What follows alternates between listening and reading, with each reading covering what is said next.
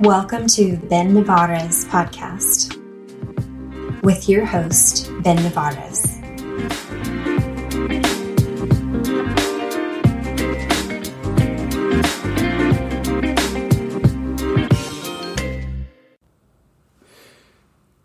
Howdy and welcome back to the Ben Navarez podcast. Today we have a new guest. His name is Blaine Sumner. Blaine is a multi-world champion powerlifter, sets an insane amount of world records, national, state, and world records. I mean, at this point, just the amount of world records this guy's has set just trumps the amount of, just doesn't even, why even talk about the state, I guess. Here, I'm trying to fix my mic. It's about to fall off. So we're gonna get started. Hi, Blaine. Thanks for joining me today. You bet, man. Happy to be here. Blaine, I just want to kind of start from the very beginning, just because not everybody, I guess, who tunes in is going to know who you are. So I want to start back from the top. So, born and raised, where are you from? I grew up in a town called Conifer, Colorado. Pretty small town, southwest of Denver, up in the mountains. Which I guess makes sense why we're liking Wyoming now, I guess, right? Exactly. Kind of loving Wyoming. Remind you of home a little bit? Yep. So, grew up over there. Did you always play sports growing up? Yeah, ever since I was very, very little, I played all kinds of sports. Football and wrestling were my main sports, but I also did lacrosse and track and field all the way through middle school and high school, and then went on to play football at Division II Colorado School Mines and played there 5 years. I always lifted heavy and really enjoyed the lifting. And I did like a meet every summer or every other summer just for fun, because I was kind of exposed to the sport a little bit. And then once got done playing football, decided I had time to jump into powerlifting full time, and I wanted to do something that would keep my competitive spirit alive. Why did you choose powerlifting over weightlifting? That's a good question. I guess just in the training for football and all that, I enjoyed the squats and the benches more than the power cleans. We didn't really deadlift, but I just enjoyed the more brute strength aspect to the squats and benches, and didn't enjoy the cleans and all that so much. So when you finished in high school and were making the transition to get into college ball, was it even an option to not continue to do sports at all, or was that like a guarantee and kind of something always on your mind? Yeah, it was always on my mind. I knew I wanted to play football in college, and took a couple of trips, took a couple of visits, kind of weighed my options on where I wanted to go and what else the school had to offer besides football, and that's why I settled on the School of Mines. So you're a petroleum engineer as well. I guess I assume Mines is a good school for that? Yep. Yes. Not a whole lot of schools offer petroleum engineering, but it's definitely one of the best. And you wanted to stay in Colorado? I didn't really care to stay in Colorado. I kind of was open to taking wherever it would take me. So after I graduated from college, I spent a year in Wyoming, and then I was actually living in Oklahoma City for about 6 years, and then I've been back up in Wyoming for 3 or 4 years now. Damn, you've been around a little bit. That's pretty cool. Yeah. So was petroleum engineering, why, so I guess I'm going to preface, I feel like a lot of athletes are usually, student athletes are seen as people who take, I guess, an easier major. And I feel like that a lot of people that I've seen in and around the gym have been some of the most intelligent people I've been around. And so I guess, why did you choose petroleum engineering over, I guess, maybe an easier degree?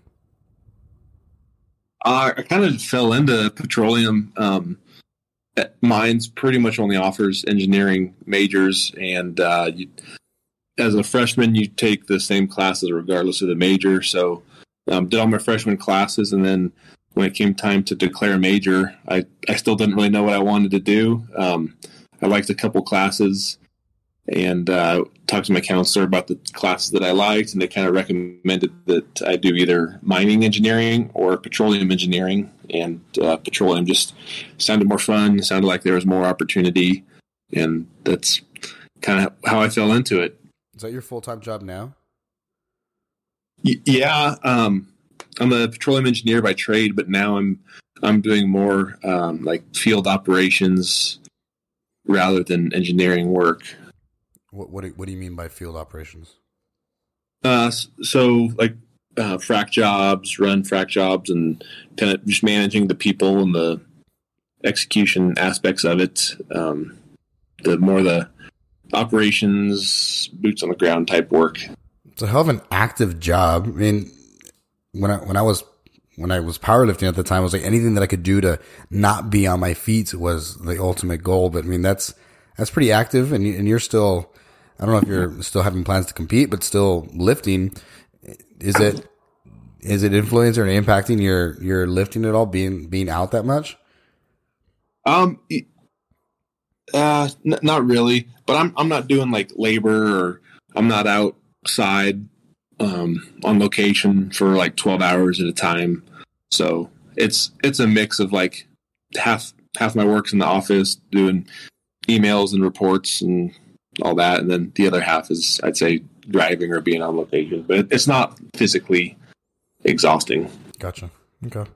And then you started, I guess you played football and playing ball for, I guess, in college, and then went to the combine. Was NFL the goal at that time, or you just, what happened with the combine? Yeah, it was definitely my goal at the time. Like when I was finishing up playing college ball, it was definitely what I wanted to do. I was making sure I was getting good grades and setting up a different career path if it didn't work out. But I tested very well. Like my broad jump, my vertical, bench press, all the testing metrics were really good. Unfortunately, it was the year of the NFL lockout. So that hurt kids that were trying to fly under the radar and hopefully get their shot because we weren't allowed to contact teams. So it slowed down the scouting process that year.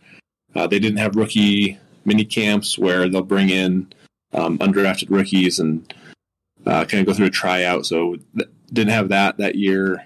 And a couple of my friends and teammates kind of went the AFL and CFL route to try and get in, and some of them made it, some of them didn't. But after I didn't get a shot at the NFL, I didn't want to spend a couple years trying to chase the dream that way, and just decided to jump into my career and start lifting full time. I was wondering, like, why. Looking at your stats, like, so I don't know if you still have the record, but it was, you had the record at the time for 52 reps on the bench press, and like, it was like a 30 something inch vertical, and you're a big dude for moving as fast as you were and being as strong as you were. I was like, why? Because I know you had the injury with the labrums, right? And I don't know where in your career you had that, or had both, or had one and had the other. But makes sense that the lockout was kind of an unfortunate obstacle, but ended up pivoting, I guess, to life, I guess, right? To doing other things. Was it saddening to not be able to, I guess, be in the NFL? Yeah, it was really hard at first. I went, I don't know, I probably went 4 or 5 years without like watching an NFL game or paying attention to a score or anything like that. It just, it upset me so much. And then at some point I got over it, I guess. And, the money would have obviously been better in the NFL than powerlifting, but, the powerlifting achievements give me, a big sense of pride and joy, and definitely filled a void and a gap of the competitive fire that I was worried about missing. And I don't know if I'm from the outside, I've been, I guess, not competing for a while, but watching powerlifting as it's growing, it seems like the money is starting to come into the sport. And I don't know if that's going to be the reality for, like big money, like you can actually survive off of it. Or if it's going to be used as an avenue for sponsorships and things like that. But it seems like that is an opportunity for the future. Do you have any plans to come back and compete again? I'm not really sure. The reason I haven't competed since March 2020 at the Arnold, that was the last meet I did, and I did the 1135 squat there, and actually fractured part of my L5 vertebrae. And it was a long process actually trying to figure out what had happened and what the injury was, and then it's a really long rehab time as well. So I've been weighing all my options and considering things and just training as hard as I can and rehabbing as hard as I can and keeping up with everything as much as I ever did. Did you know it when you had the injury? Was it, acute, right? So did you have an immediate sense of pain and then finally realize, like, I know you worked with Dr. McGill. Is that something like that he helped you kind of figure out, and then you're now following that kind of program?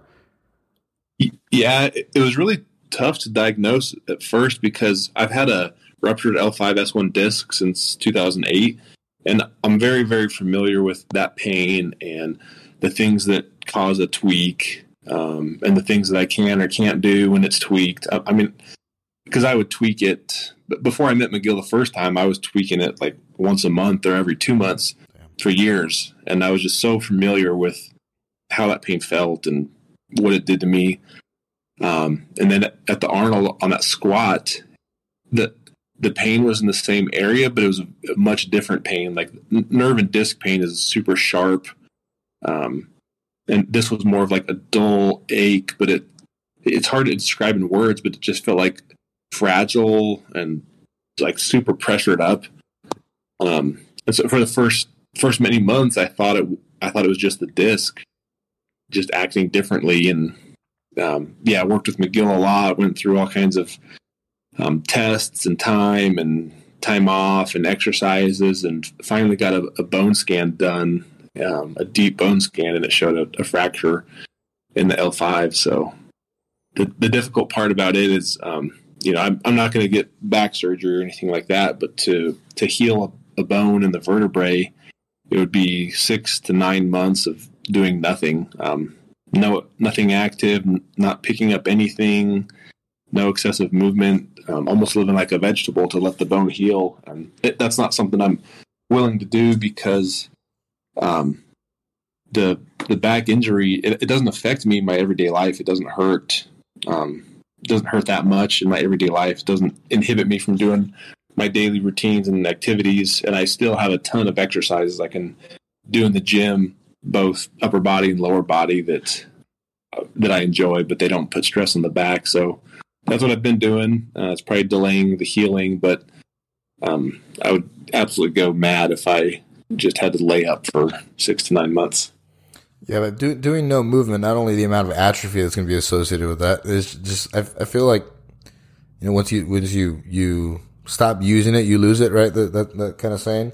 I feel like with as much as you're doing and the high volume you're doing, I would imagine is bringing a lot of blood flow to that area. And that's what you're looking for, right? You're looking for rich nutrient blood to hopefully continue to heal and continue to strengthen the tissue around there. Is that not helping, or does that go against what I guess McGill and people have been telling you? One of McGill's concerns is that he kind of knows how I function mentally, and it's hard for me to just to do the minimal amount. Like if he gives me permission to go an inch, I'll go a mile. So that's one of the holdups. And the other part that may help is Wolf's Law, where like to heal a fractured bone, you put it under minor stress and it adapts to that stress, just like our muscles do when we get stronger. So, yeah, a couple different theories on there, but I'm definitely not going to just lay up for months. And have you made progress? Like, have you done another deep bone scan since? Yeah, I got one coming up. It'll be about a year in between them. So we'll see if that helps. The unfortunate thing is it's, I still get the same pain when I squat or deadlift, and it's very load dependent. So like when my disc is tweaked, I could do like nothing. It's not like, I could do 135 and 225, but 315 hurt. It was all or nothing. But with this, like everyday life doesn't hurt. I can bend over. I can do 135 pounds, but it's very load dependent. So, like 315 might not hurt too bad, but 365 hurts a little bit worse, and then 405 really starts to hurt.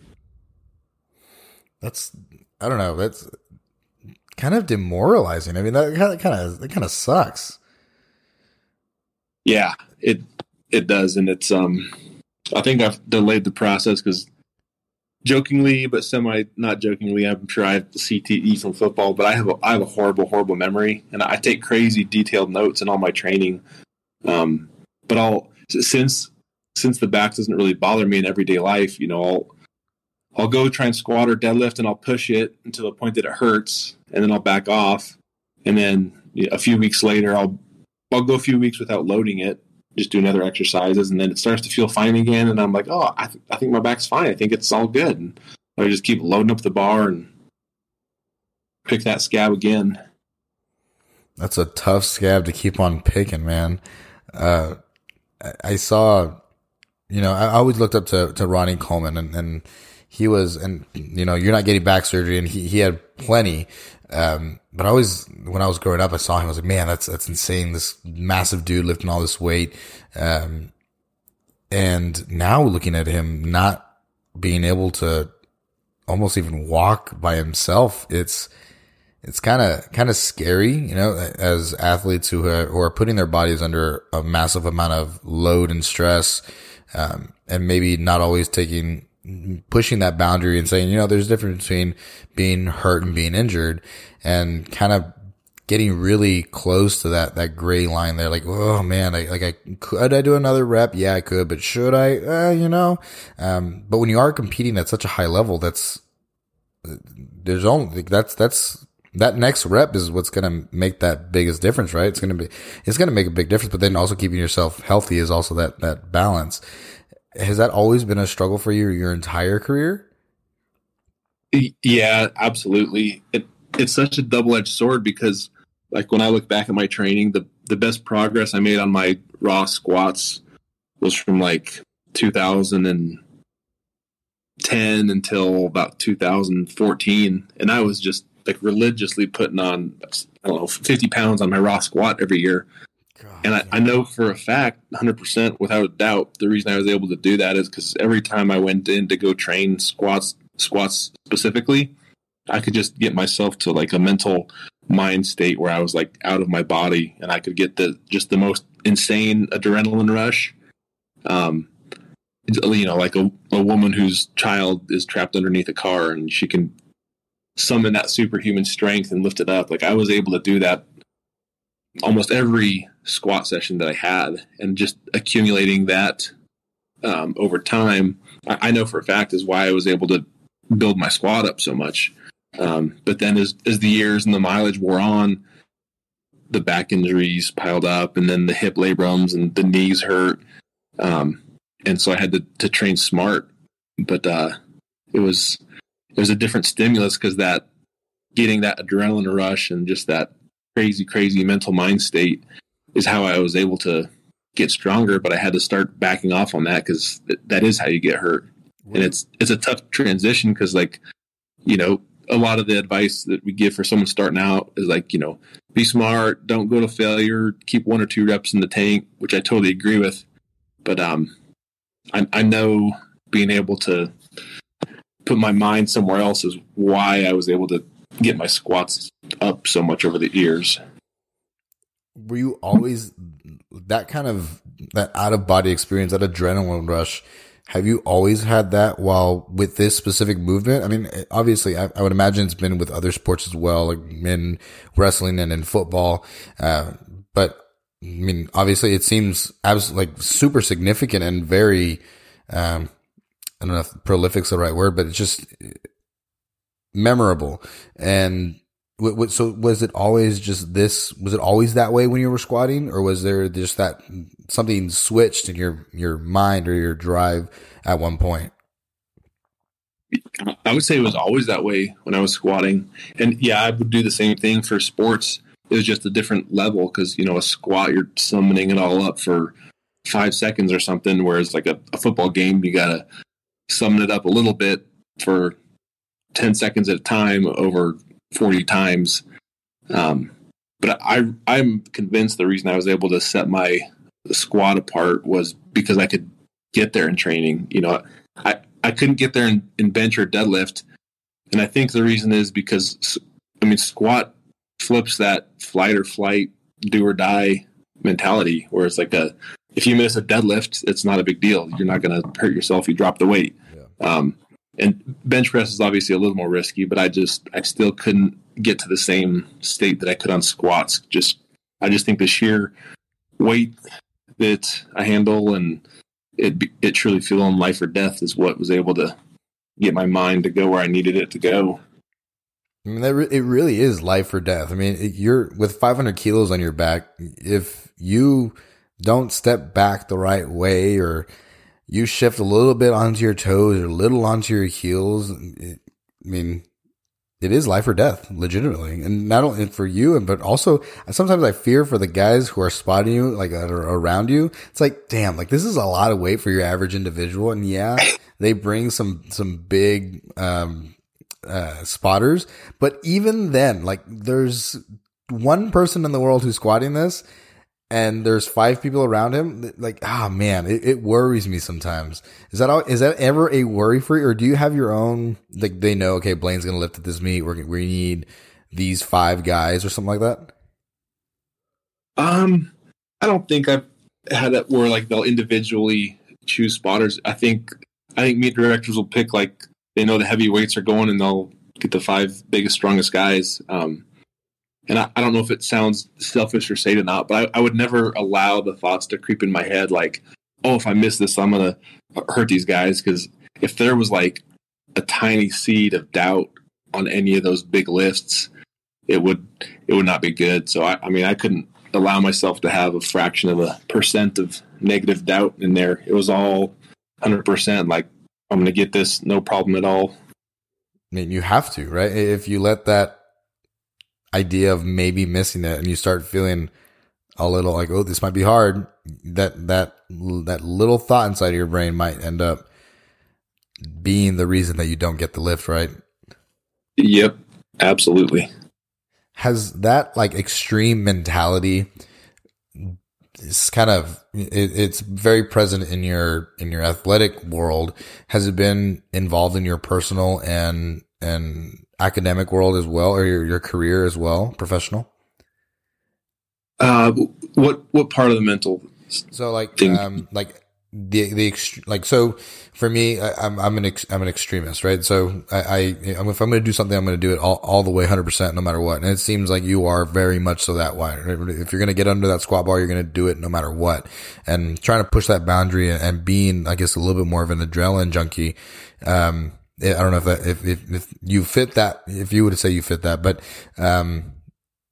is that something that you look for in your like professional life, like trying to push the boundary, not just in squat, but also in your career to an extreme? So when I try and like step away mentally and think about it, I would say yes. Just because the way you asked it, I think I would say yes. But in the moment, it feels different because like just to the extreme level that I go for the lifting stuff, nothing I can do in life compares to taking it that far. Like in my professional world, there's certainly people that put in more hours and live, eat, breathe, sleep, the work stuff and the oil field every moment. I don't do that.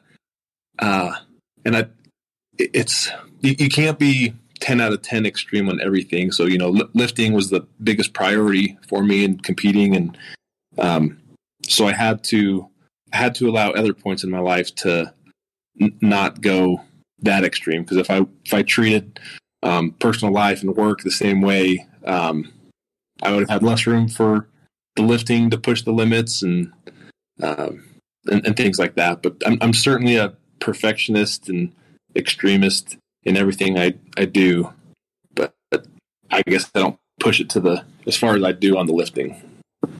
Is there anything that you have? So I guess no, but are you the type of guy to like go and jump out of a plane? Like have you done skydiving and stuff like that? Are you that kind of adrenaline junkie?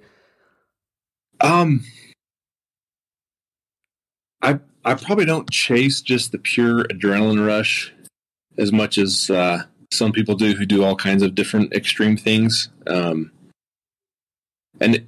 it's kind of wild because whenever I consider doing stuff like that, it's so funny because I'm so scared of hurting myself outside of lifting so that I won't be able to lift.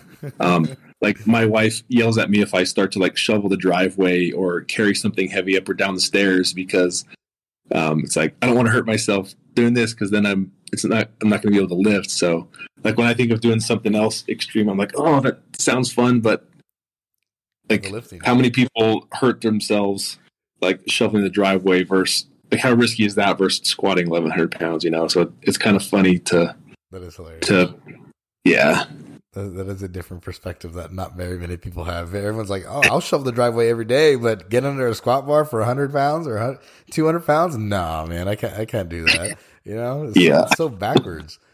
It's insane.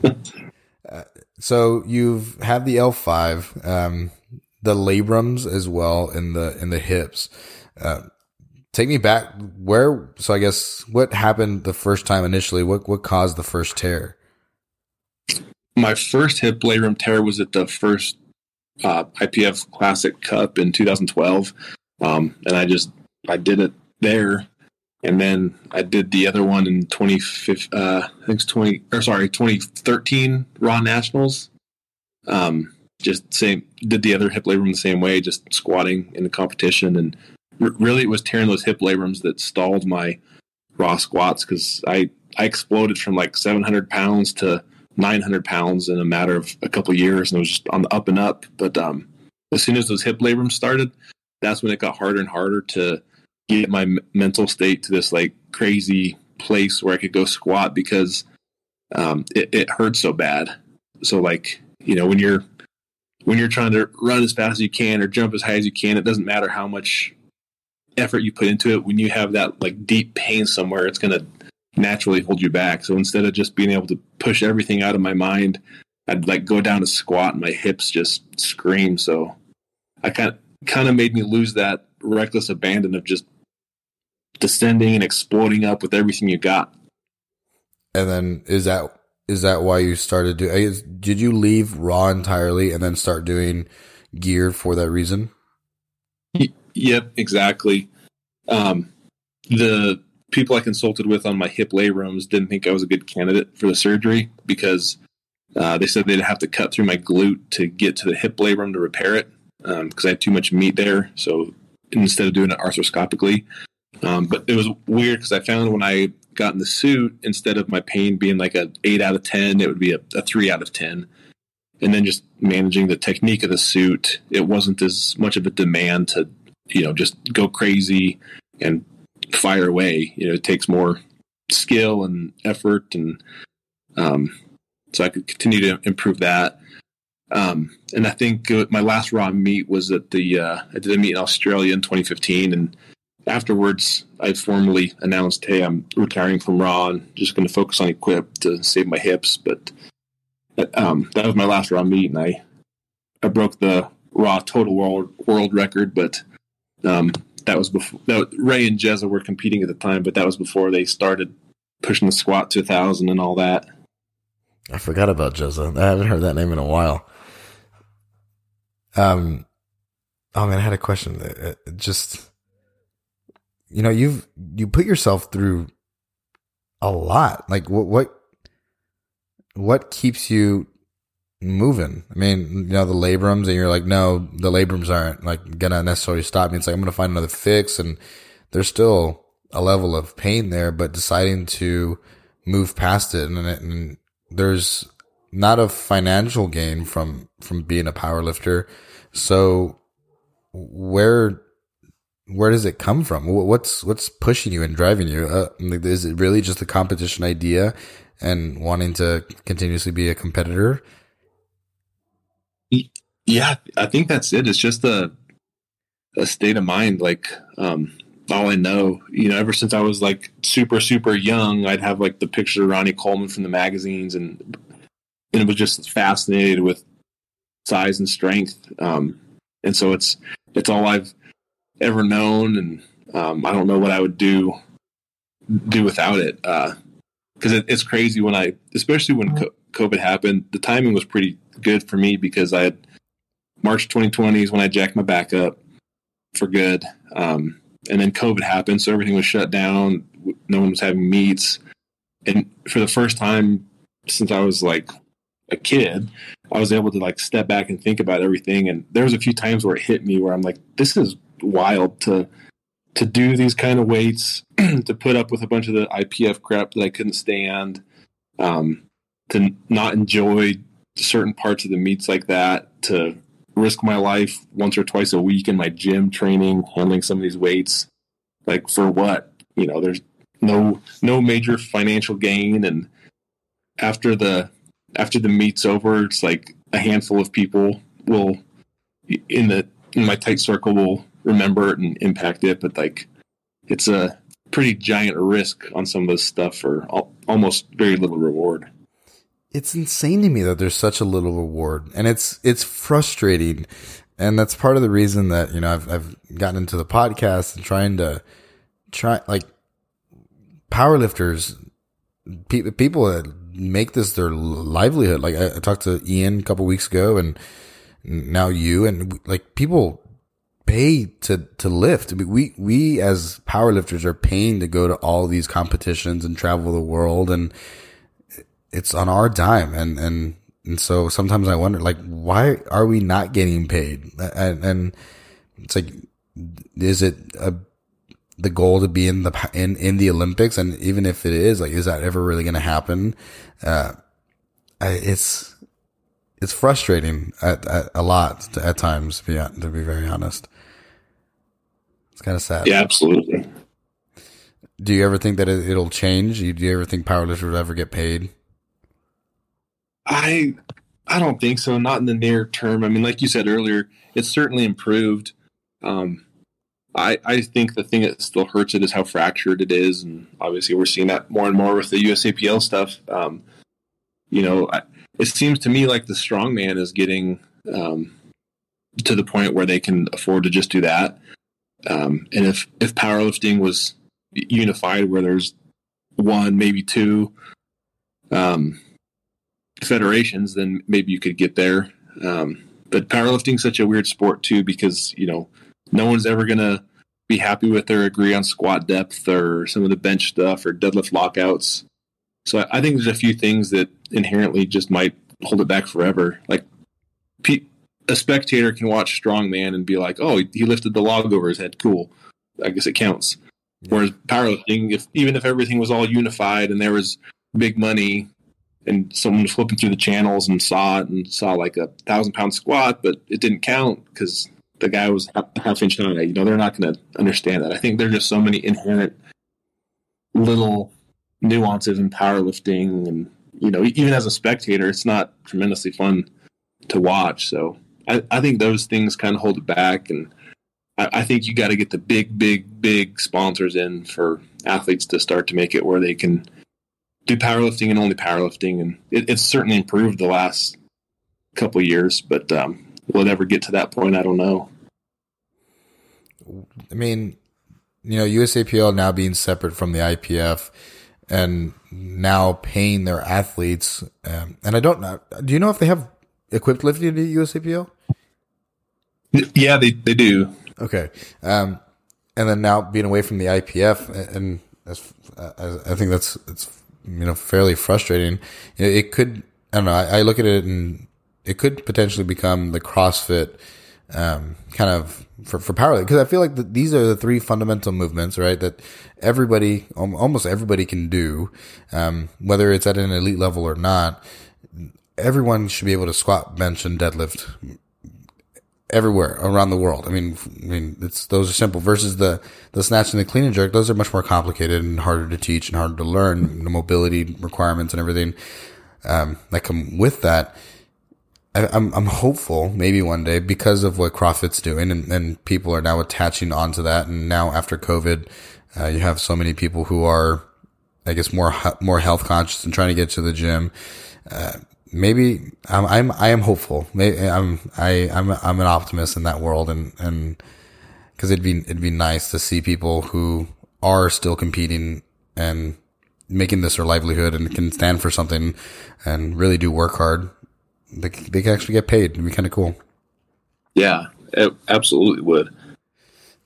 I want to talk to you about the chicken shakes. Where did the chicken shakes start? Man, so the first time I ever saw it, I got to give Derek Poundstone credit, because that was the first place I'd ever seen it. But when I was at my heaviest, I was 400 pounds. But like naturally, I'm a tall, skinny dude. I was 6'1", 145 pounds as a high school freshman. It was always like tall and skinny. And I wanted to get bigger and stronger because I was always obsessed with it, and tried not diets, but nutrition plans to gain weight. And I just couldn't, I don't have a big appetite. I could not eat that much. And then you get into the real world, or even school, you don't have time to 5 or 6 times a day to sit there and chew through pounds and pounds of rice and meat. And so I just figured, well, what happens if I just blend it up and chug it? It's super easy to prep. It takes 20 seconds or 10 seconds to drink it down. It's just insanely efficient. That's where it came from. There's no way that tastes great, does it? It's horrible. It's just bad.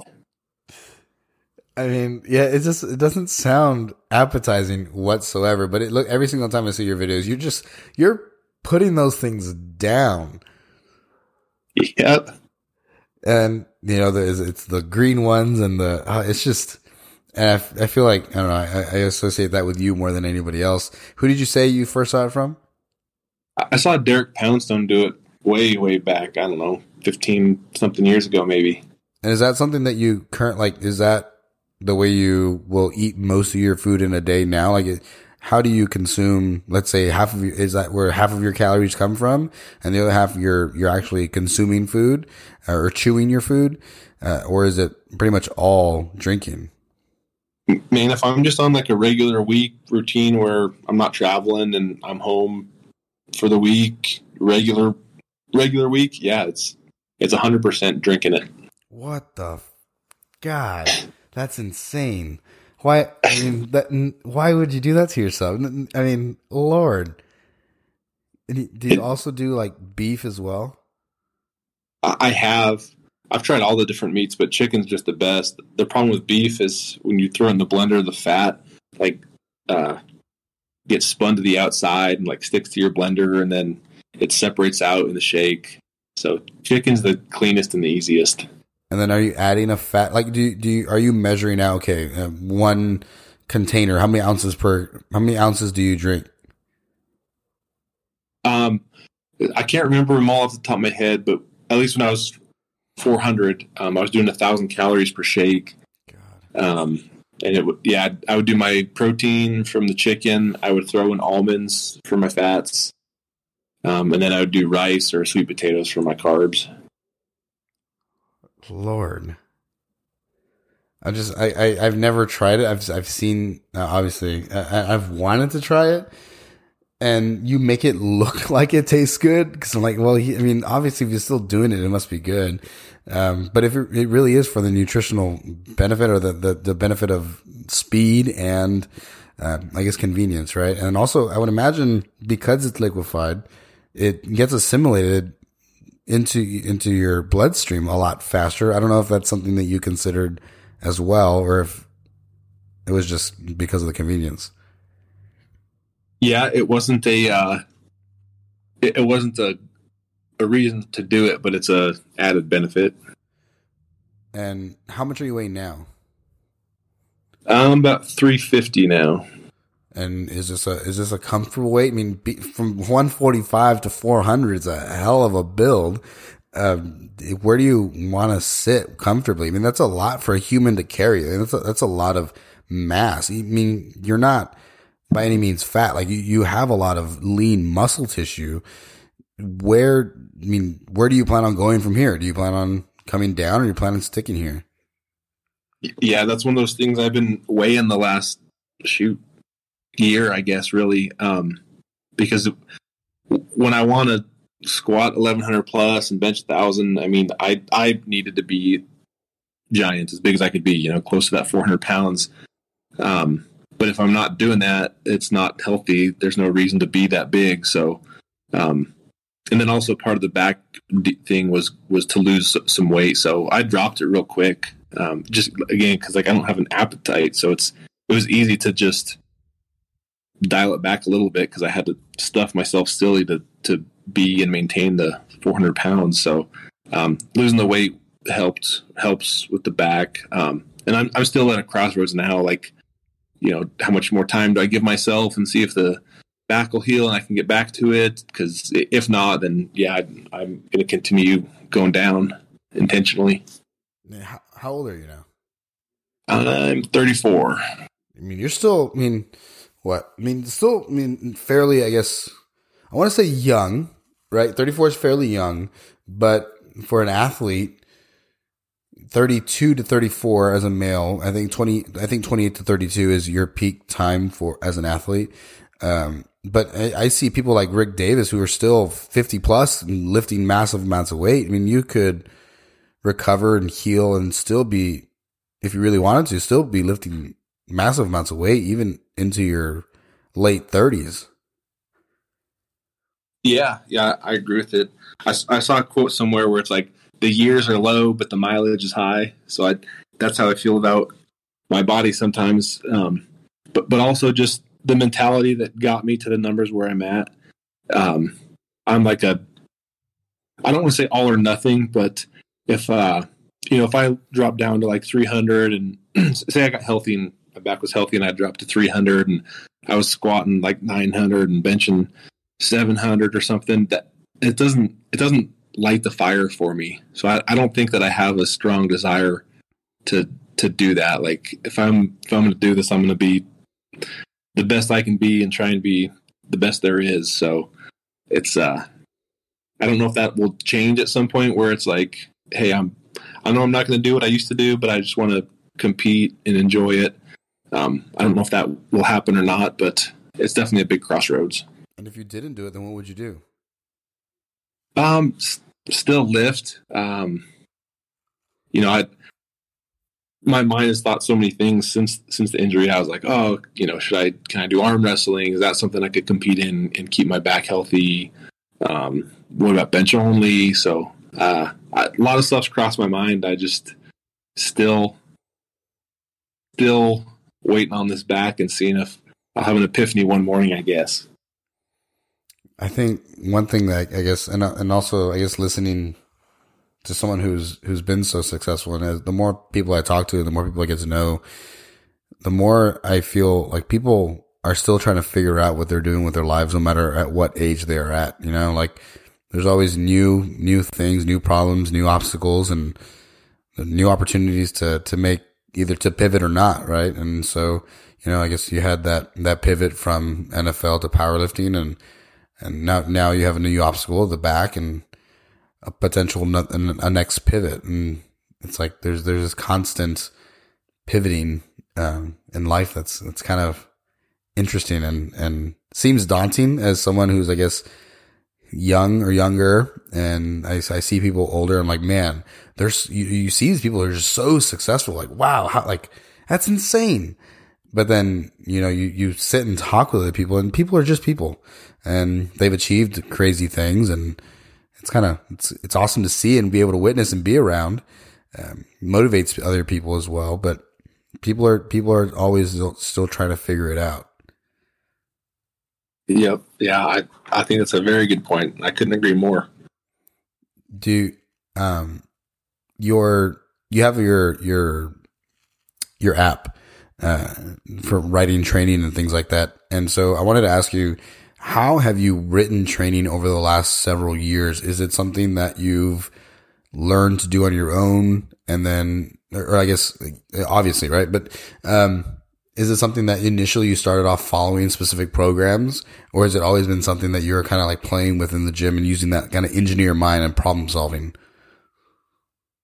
I would say early on in my career, dating all the way back to 20 years ago when I was in high school, I quickly experimented with a couple different things. And then as I got into powerlifting more full time, I've tried, most of the popular things, the Western periodization.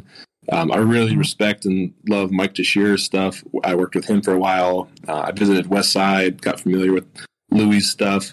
And so it evolved quite a bit over the years. And then just the engineer side of me, I just became obsessed with programming for myself. I mean, it's programming for powerlifting. It's essentially just engineering. Like you have metrics and variables, and you put them to use and experiment and see what the results are. And I mean, any sort of powerlifting plan or strength training plan, you have to have different goals, different metrics that you're tracking, and it has to be organized in a fashion that you're ramping something up or something down. You've got to have a method to your madness, and like Excel is by far the best way to organize all that stuff. And just through schooling and work, I've just been an Excel junkie. So I love the programming aspects of it, to try new tweaks, watch the results, track progress. So that's where I stand on it. You're an engineer or a scientist. You're just gathering data and trying to make that data with accomplish a result that you're looking for, right? I mean, you've worked with, I don't know, thousands. I don't know if it's appropriate to say thousands of athletes at this point, but you've worked with a hell of a lot of people.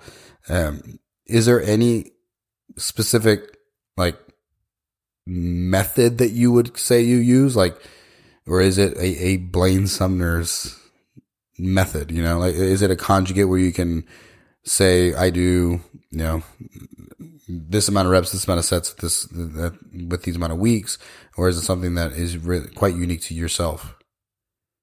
I'd say it's quite unique to myself. I'd probably sell more and go viral if I had some fancy name for some fancy thing that I made up that you have to follow, but it's not that at all. So if someone just came to me like a novice powerlifter and was like, hey, write me a program, or give me a program, not a custom one, but give me something to follow. What I've used on myself for the most part, and the most simple thing, it's still I'd call it linear periodization with a lot of lower reps. So your compound movements, I progress from 5 to 3s to singles, and then the secondary compound stuff. So good mornings and RDLs, maybe a little higher reps, and progressing those reps down over a 12-week period going into a meet. And then I'd probably do more bodybuilding type assistance stuff than a lot of powerlifting programs. But it's nothing sexy or special. But what I believe in is the program that someone can adhere to the most and that they believe in the most is going to be the best one for them. I don't think there's not an absurd difference between popular program A and popular program B. But what I do believe in is something that people can follow and believe in is going to be the best one for them. And I think I spent a couple of years on it, but I have a giant Excel monstrosity that's pretty much, it has so many algorithms and coding in it that I've put in over the years that I use for people. And so I can take in their constraints, like how many days a week can they lift? What's the frequency they like? Are they novice or expert? Are you weak on the bottom, middle, or top? And do you like accommodating resistance? Do you like certain exercises or bars? So I take all of that in on my custom programs and then give them something custom tailored. So, I mean, two people might come to me that are similar size, strength, but their programs will look totally different based on kind of what meets their needs. And that's what I think is the best program, period. That is super cool. I mean, I don't know Excel nearly as well as I probably should. I just haven't worked with it a lot in my career, in my life. And I think it's such a great tool to do exactly what you're saying. Like all these algorithms and things that you can just make these changes that are, and then they change over the next 12 weeks. And that's a lot of data that you're considering. I mean, that's kind of cool. A lot of variables you're considering. Yeah. And I mean, I've been doing it since 2010, maybe was like my first client, or 2012 actually. And I'm sure I've done it over 1,000 for sure of them. And I can 100% no two of them have ever been the same. It's like physically impossible with the algorithm and logic I have built in for any two of them to be the same. That's super neat. So I have a couple more questions, and then we're gonna go ahead and sign off here. But one of them is, at what point in your athletic and academic success and career, at one point did you ever feel like you, quote unquote, weren't making it? Like at one point in time, you're just like, man, I don't know if, like, maybe a down point or downside. And the reason I ask is because part of this podcast, the way I wanted it to go is I wanted people to listen and to understand that we all have those kind of lulls, and we can use that lull, that setback, or that time to kind of step away, like you're saying with COVID happening, and then you're back. You have that time to step away and kind of figure out, wow, like, so since I was a kid, I haven't not pushed things as hard, right? So it couldn't be seen as a failure or a hump, but in reality, it's something that we look back on and like, wow, that really was something that was I needed in my life, right? And not something to be necessarily ashamed of or embarrassed of, but to look back and be like, yep, that happened, and it allowed me to do this. Are there one other outside of that one that I mentioned, or are there others that you have felt in your life at one point in time? Yeah, I mean, for sure, man. Just like on a high level, classes in college, like mine has a pretty tough curriculum, and you'd get a test back and get a 40 on it and think that, oh, my life's going to end. I'm going to fail this class. I'm not going to get a degree. What am I going to do with my life? I mean, that was like once a month, it seemed. But really the biggest one I can think of is 2017, the World Games, which, if people don't know, that's all federations and everything aside, that's the most prestigious powerlifting event in the world. It's every 4 years. It's pretty much the Olympics for powerlifting. And I had won worlds the year before. I had world records for squat and total. I was always at risk to bomb out on squat. They were judging depth super tough, but I made it through squats. And as soon as I got a squat in, I was like, I won this meet, because based on the numbers, no one was going to be able to beat me. I got a great bench in. So going into the deadlift, I easily first place. No doubt, I was so pumped. Most prestigious meet in the world. I never in my entire life had I ever bombed on a deadlift in my whole life. And really, as a powerlifter, it should be the lift that you never bomb on, because especially equipped, there are just so much less variables to it. It's not like you're going to miss it on depth or have some issue with the shirt. So anyways, it was when my back was kind of at its worst in my life. And I should have been smart and lowered my deadlift opener. At that point, I think my best deadlift in competition was 816. I think I could have opened with like 630 and won. But I kept my opener the same, which was like 717 or 720. I went out and missed it 3 times. So just to be, biggest, most prestigious meet in the world, I made it through the hardest parts, the squat and the bench. And I'm getting there. I could have lowered my deadlift opener by 100 pounds and still won the World Games. and I didn't. And I proceeded to bomb out on the deadlift. First and only time I've done it in my life.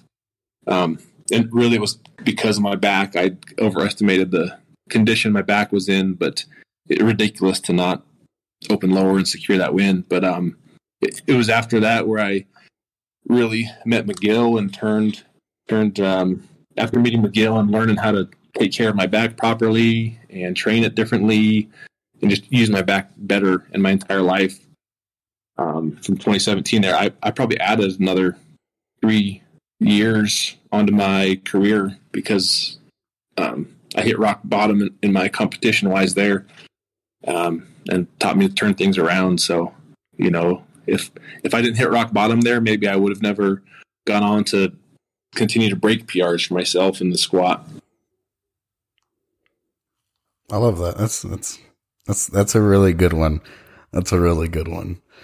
And it's hard to, I guess, say anything. Just kind of sitting with it and listen. It's an insane time. And I think we've all been there at one point in our lives with different items. Maybe not on, at the World Game stage, but it's real.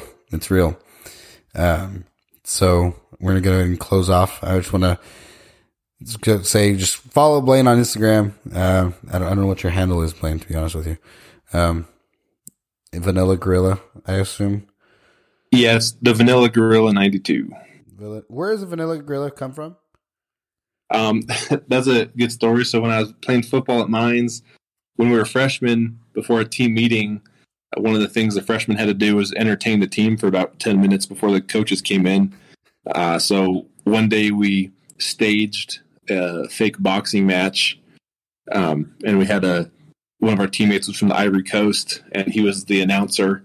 And I guess I don't know where he got it from, but as I was entering as the boxer, he said, "From Colorado, the Vanilla Gorilla," and it just stuck ever since. Holy shit, that's one hell of a stick, man.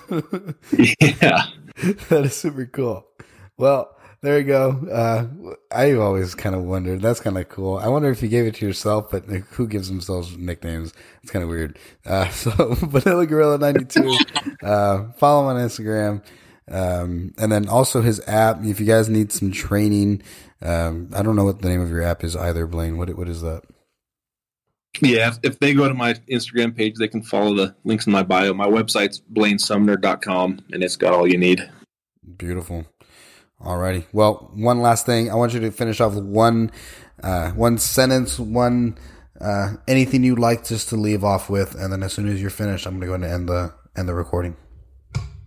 All right. I would say that anything that you want to do in life is worth going 110 on. So whatever you pick, go all the way and love it.